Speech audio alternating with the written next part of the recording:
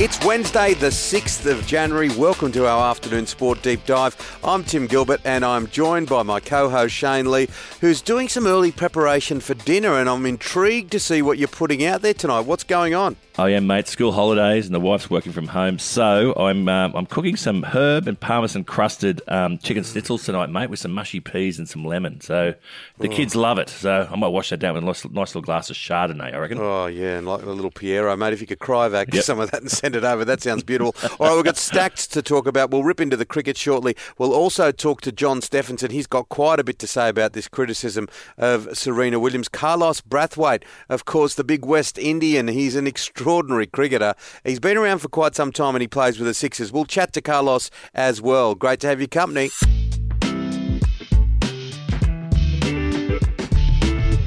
All right, Shane, well, Scott Morrison, he's given the green light to the test match from a federal level. Look, it's a green light which should come because I think all the due diligence been done, the numbers aren't high, we've proven that we can have crowds in the past, so why shouldn't the Sydney Test go on as normal as possible? I know we're down to 25%.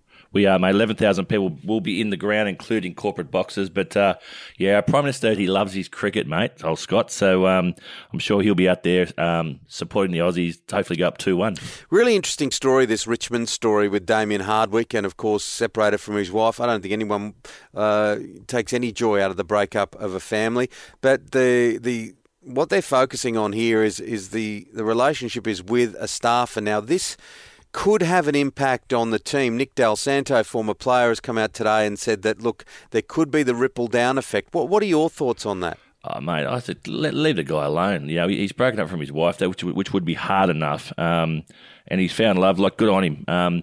Look, the Tigers, they're creating a dynasty there, and hopefully it doesn't have a ripple effect because he's a great coach, and I've met the guy in person. He's a good person too. So, look, he has my full support, and I hope they can get on with it and get on with the season because Richmond are a really good football club. That's one of the things. Relationships do break up, don't they, sometimes? They do, mate, and it's hard. And you're seeing what's going through with Mitchell Pearce at the moment too, with the texting scandal up there in Newcastle.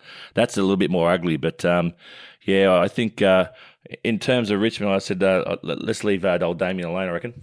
Now, the Women's Cricket League postponed. It's like so many sports getting affected by things at the moment.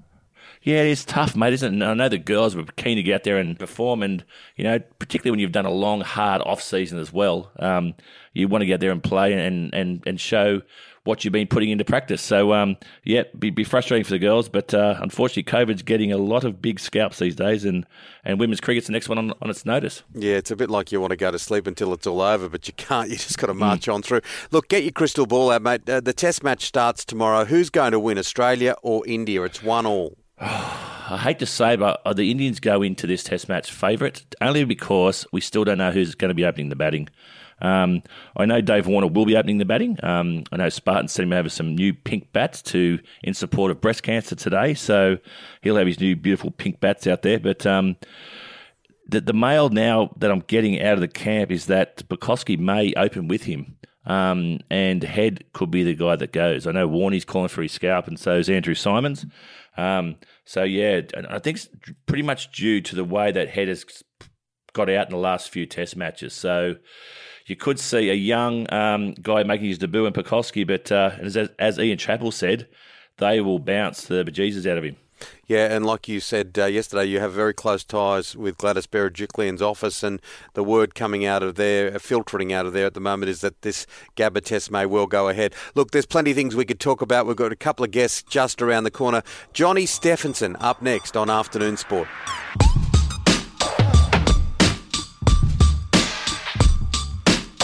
Afternoon Sports main man John Stephenson is on the line. How are you, Steph? Timmy, Shane, how you guys going? How you going, buddy? Now listen, the Melbourne Grand Prix, what's happening there, mate? Is it going to go ahead? Can you believe it? Like, it's just gone from bad to worse for Melbournians when you look at it from a sports standpoint. I mean, Shane, check this out, right?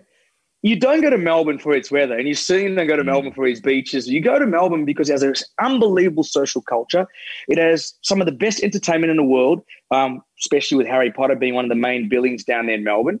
And you go there for its sporting events, think Spring Racing Carnival, straight into Australian Open, straight into the Formula One, straight into the AFL season. It's just, if you live in Melbourne, which I've lived there for 5 years, I've just got back to Sydney. That's what you hang for. These events keep you up because, like I said, you don't have the weather, you don't have the beaches. So it's very much the social culture and the fabric of Melbourne. So to hear this with the F1, it doesn't surprise me. I think F1 understand it takes a lot for these teams. It costs a hell of a lot of money to move a Grand Prix or bring a Grand Prix to the countries around the world. With these latest restrictions that the Victorian government have put into play, it obviously limits, I guess, what capacity the Formula One feel they can actually generate, let alone a good product, this money to generate, actually make it feasible for the teams to be out here. So it's not completely off yet, but it's definitely not looking good. Yeah, and it's a risky one, isn't it? It's a really risky one with the way they handle it, Melbourne, because they don't want them just to decide, okay, well, you're too hard basket, we won't come back. Well, that's the sentiments at the moment, Tim. I mean, that's what the FIA are expressing, that they just feel like it is all too hard. Like, don't forget, this all broke out for F1 in Melbourne. If you remember, we had practice one, and then next minute, there was a big press conference with them declaring that the Formula One was over, and that sort of set the precedent for them to go into a mad scramble and create create a bubble and create the Formula One season, which we had seen Lewis Hamilton capped off another world championship. So, look, I think if as a racing fan, all we want to see is just a calendar which we can say is to accustomed to what we're normally seeing with the racing season. Last year was a bit hard because you're having two races on the same track, and even though Lewis did win, having the different racetracks suit different cars and different countries, it suits different teams, and that's what makes the Formula One interesting. So, I'm just hoping they can figure out a solution, because it would be great to see the Formula One back in Melbourne. We're going to see the Australian Open tennis do their very best. I think they're operating at 25% capacity. We all know, if you've been to the AO, it's not just the tennis matches you watch. It's just the whole energy around the precinct, the vibe. And it's something which you can actually go to the tennis without even watching a game and enjoy the tennis, So we just hope that they can get something like that up, which sort of resembles what we used to, especially for Melbournians. Yeah, I think so. I hope you're right, John, because when I used to travel to Melbourne when I was playing cricket, people just love sport there. They talk about it all the time. It's a real indoor town, and there's some of the greatest restaurants and bars in Melbourne. But sport gives people such a big relief, and it's a real kick in the guts for people who've had a really, really tough year last year. So hopefully, mate, that'll go ahead. Now, talking about a kick in the guts, what about this Ion Teriak guy having to go at Serena Williams? We talked about it yesterday, but that's appalling, isn't it? Oh, mate, I could not believe this 81-year-old tournament director for the Madrid Open. He had a full-on whack at Serena. Now, look, I get where he's trying to go. He's gone about it completely wrong. It was disgusting what he did, to be honest with you. But I get it's hard. Serena's so good at what she does, and I guess she's been dominating women for a number of years now. And I was saying to Tim earlier today, we were talking about Serena and Venus, and I remember meeting them in 2008 Olympic Games in Beijing and standing in the bus line, and they were standing like everybody else. It was actually just me, Serena, and Venus. I was behind her.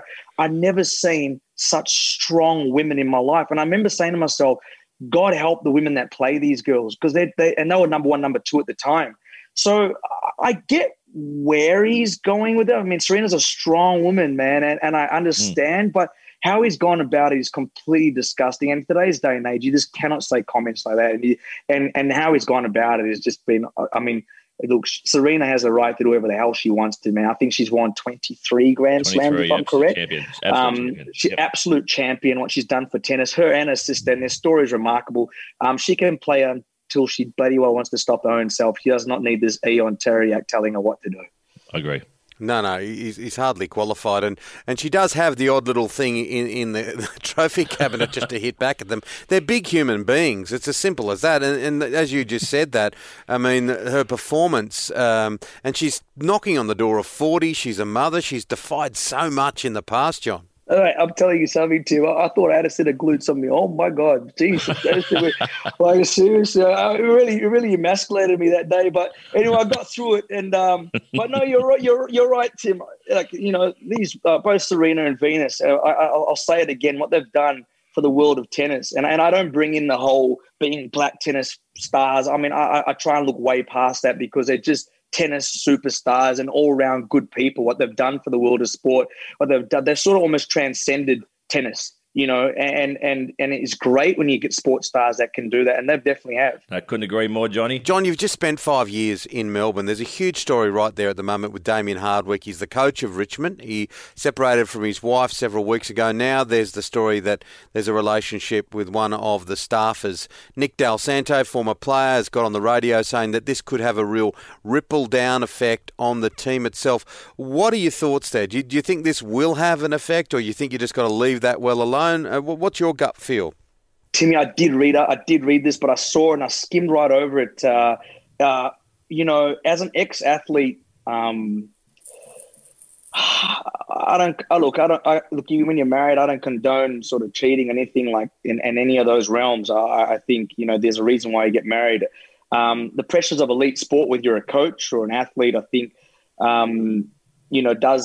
does take its toll, on your judgment. Sometimes you're living in a world which is the reality of what you're doing. You live in a non-realistic kind of environment. If you really think about elite sport and what you do, the people have around you, it's a real team environment, and you're really insulated to a lot of normalities of life, right?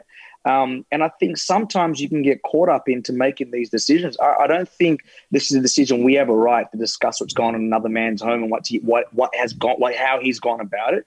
As far as the team perspective, how the team moves on from this, I'd like to think that the players are adults and will understand with their coaches.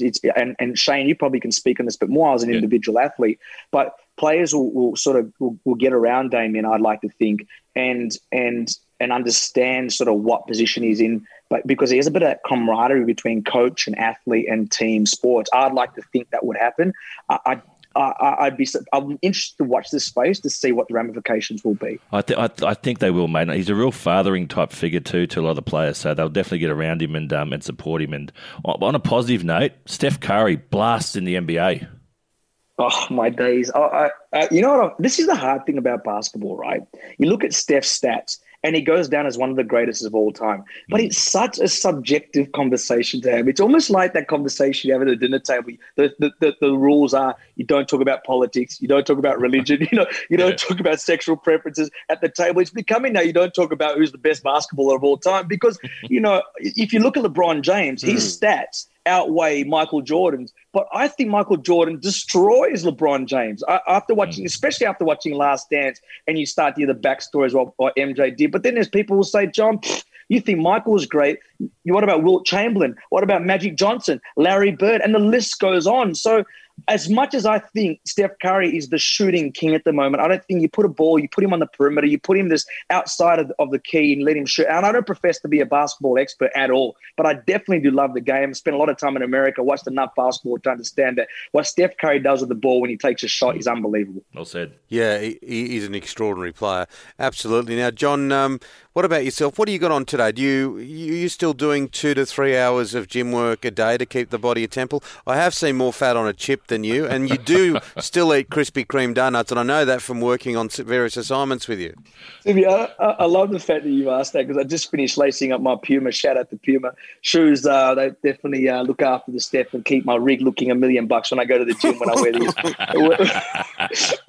I go to the gym wearing these fine Puma apparels. No, Tim, I think your body's a temple, mate, and you got to always look after it. So all our listeners out there, make sure you get to the gym and say Johnny Steph sent you. Yeah, mine's a bit like a rambling homestead at the moment, but there is some speculation that you do this whole podcast often just in the Pumas, but we won't go there. You might be right too. One day we'll put this podcast like Joe Rogan, and we'll have video along with it on YouTube. So it'll be good. Look out. See you, Johnny. Always good chatting, and we'll speak to you soon. Good on you, mate. After the break, we're going to get a little bit of West Indian action. Carlos Brathwaite, of course, playing with the Sixers. We'll talk to him next.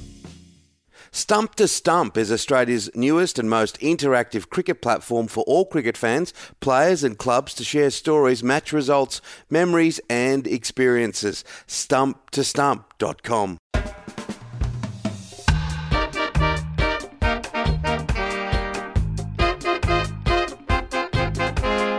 All right, a real treat for afternoon sport. We have West Indian International and, of course, one of the stars of the Sydney Sixers. They're at the top of the Big Bash. They play the Scorchers later on today. Carlos Brathwaite, how are you? I'm good. How are you? Very good. Mate, good man. Carl Shane Lee here. Mate, you're from Barbados. I want to know, is Harbour Lights still there, that nightclub? That's one of the greatest nightclubs I've ever been to, I reckon. Yeah, still up and pumping. We've just gone into a national lockdown of sorts, a curfew. Right. So they'll probably be out of business for a little bit. But yeah, pre-COVID, I can bet I was jumping. Yeah, I'll have to make a point of coming back to nightclubs when I get over there. But Carlos, just I love your celebrations, buddy, and the kids absolutely love it. Like my son is infatuated by the Big Bash, and when you get a wicket and you do the jig, the dance, the hands, it's so cool. Where did it come from? There's a Jamaican artist called Ding Dong. He's responsible for a lot of the pasa, as they call it in Jamaica, the local dancehall dances. And I follow him. Love to see moves. It seemed pretty catchy, seemed pretty cool, and something that you could do without injuring myself. That would be caught by the cameras and give the kids something to smile about and to attempt to do. So happy that it's caught on. Hopefully they could get some more wickets so they can do it a lot more often. Carlos, take us back to 2016. It was your first World Cup. You go out last over, you hit 4 sixes to win the match. First West Indian to ever hit 4 sixes in a 2020 match. I think first person ever. How were the celebrations that night, mate? Must have been a really good vibe in the team. Yeah, it was good. The wife was there as well. She accompanied me on the ground after. The West Indies women had stayed on after their game because they won their final as well. So it was just one big set of West Indian celebrations, everybody enjoying each other's company, enjoying each other's sacrifice, and just a culmination of a great tournament. Obviously, I didn't expect to do what I did, but I always wanted to be a part of a World Cup winning team, and it was a special moment. What about playing for the Sixers? You've been there a while now. It's a successful culture, isn't it? Yeah, it is. My first taste was 2018. I think we were winless when I came in. Me and Joe Denley came in. Nathan Lyon joined as well. Then we won 400 bunks and actually ended up finishing 5th. And since then, the franchise has gone on to reach the semis, make the finals, and win last year. And we're looking to repeat being on the top of the table this year again. So a fantastic group of boys, a very good leadership group, and just enjoying it, man. I spoke to some family back home when I got the offer. I was very happy to be back. But one thing that stood out for me was that we had some real good times in 2018 because we didn't lose. So 4 games, 4 wins is very easy to get some momentum and have some positive vibes. And then they came over, we lost the very first game and the vibes were the same. And for me, that meant a lot and that showed a lot about the character of the group. Win, lose or draw, you're there to do a job. Everyone puts their hands up, gives 100%. But after the game, we're still a team, we're still human beings, and we still interact with each other as though we performed well, whether we did or we didn't. So to have that positive vibe in the dressing room after a loss, after the first game, it spoke to me a lot deeper than the 4 wins on the trot in 2018. So it's no surprise that we're on top of the group, on top of the log at this stage. Yeah, well said. Speaking of character, mate, you captained the West Indies in T20, so you're obviously a very good leader yourself. You've only played 3 tests, but you've averaged 45 with the bat. Have you walked away from Test cricket, or are you focusing on T20s these days? Well, I don't think it was my decision to make. Right. Okay. Yeah, so I've closed that door now. It's something that I've fought with mentally a lot because I do love Test cricket. And I think my game, especially batting, was suited for Test cricket, being able to defend and leave the ball outside the off stump, also having that power game to exploit the open spaces, and not even ever comparing myself to David Warner, the legend that he is, but his rise from T20 to 50 over to Test level and being successful in all 3 formats goes to prove that you shouldn't just pigeonhole someone as a white ball player. I thought that my white ball batting was a lot better when I was involved in the Test match setup versus post not post not being involved in it. Yeah, I remember that, the Melbourne Test match in particular, and you do have a Test average of 45, so who knows, you're only 32, Carlos. You could get back into that West Indian team, and they're certainly improving. They're sort of on the way back, I would think, as a cricketing team internationally. How's the whole COVID thing been? Because you're very much a person of the world, aren't you? You travel a lot, you get through to different countries and play in different competitions, IPL, through the subcontinent, here in Australia. It's been a challenge. So for the year 2020, it was in 4 different bubbles in 4 different parts of the world, starting with England doing some commentary, then CPL in Trinidad, PSL in Pakistan, and culminating with Big Bash in Australia. So there's been 4 different experiences, 4 different set of protocols, all very restrictive. So I could see why players think it's very tough mentally. But the good side of that is that we're still allowed to work, although a lot of people have lost their jobs and lost their livelihoods. Some people have even lost lives. So you take it with a grain of salt and you try to make the most out of non-ideal circumstances, to be honest. Carlos, all things going well, and we see the Sixers in the final this year. Who do you see as the biggest competitors to the Sixers? Difficult to say because I think all the teams are very evenly matched, especially with 3 overseas players. There's a lot of flexibility. When you're talking about star-studded lineup, I think Melbourne Stars, obviously. Yeah. Hobart Hurricanes seem to be very flexible and finding ways to win. That's a very good trait in a tournament setup like this. And the Thunder seem to be very formidable as well. We haven't played them as yet, so I haven't seen them firsthand. But watching the games on telly, they've looked very, very good as well. So I think those 4, potentially the top 4, ourselves included. And if we are to continue doing as well as we are doing and make it to the finals, I'd probably say Stars would be the likely opponents, with Thunder and Hurricanes being close by.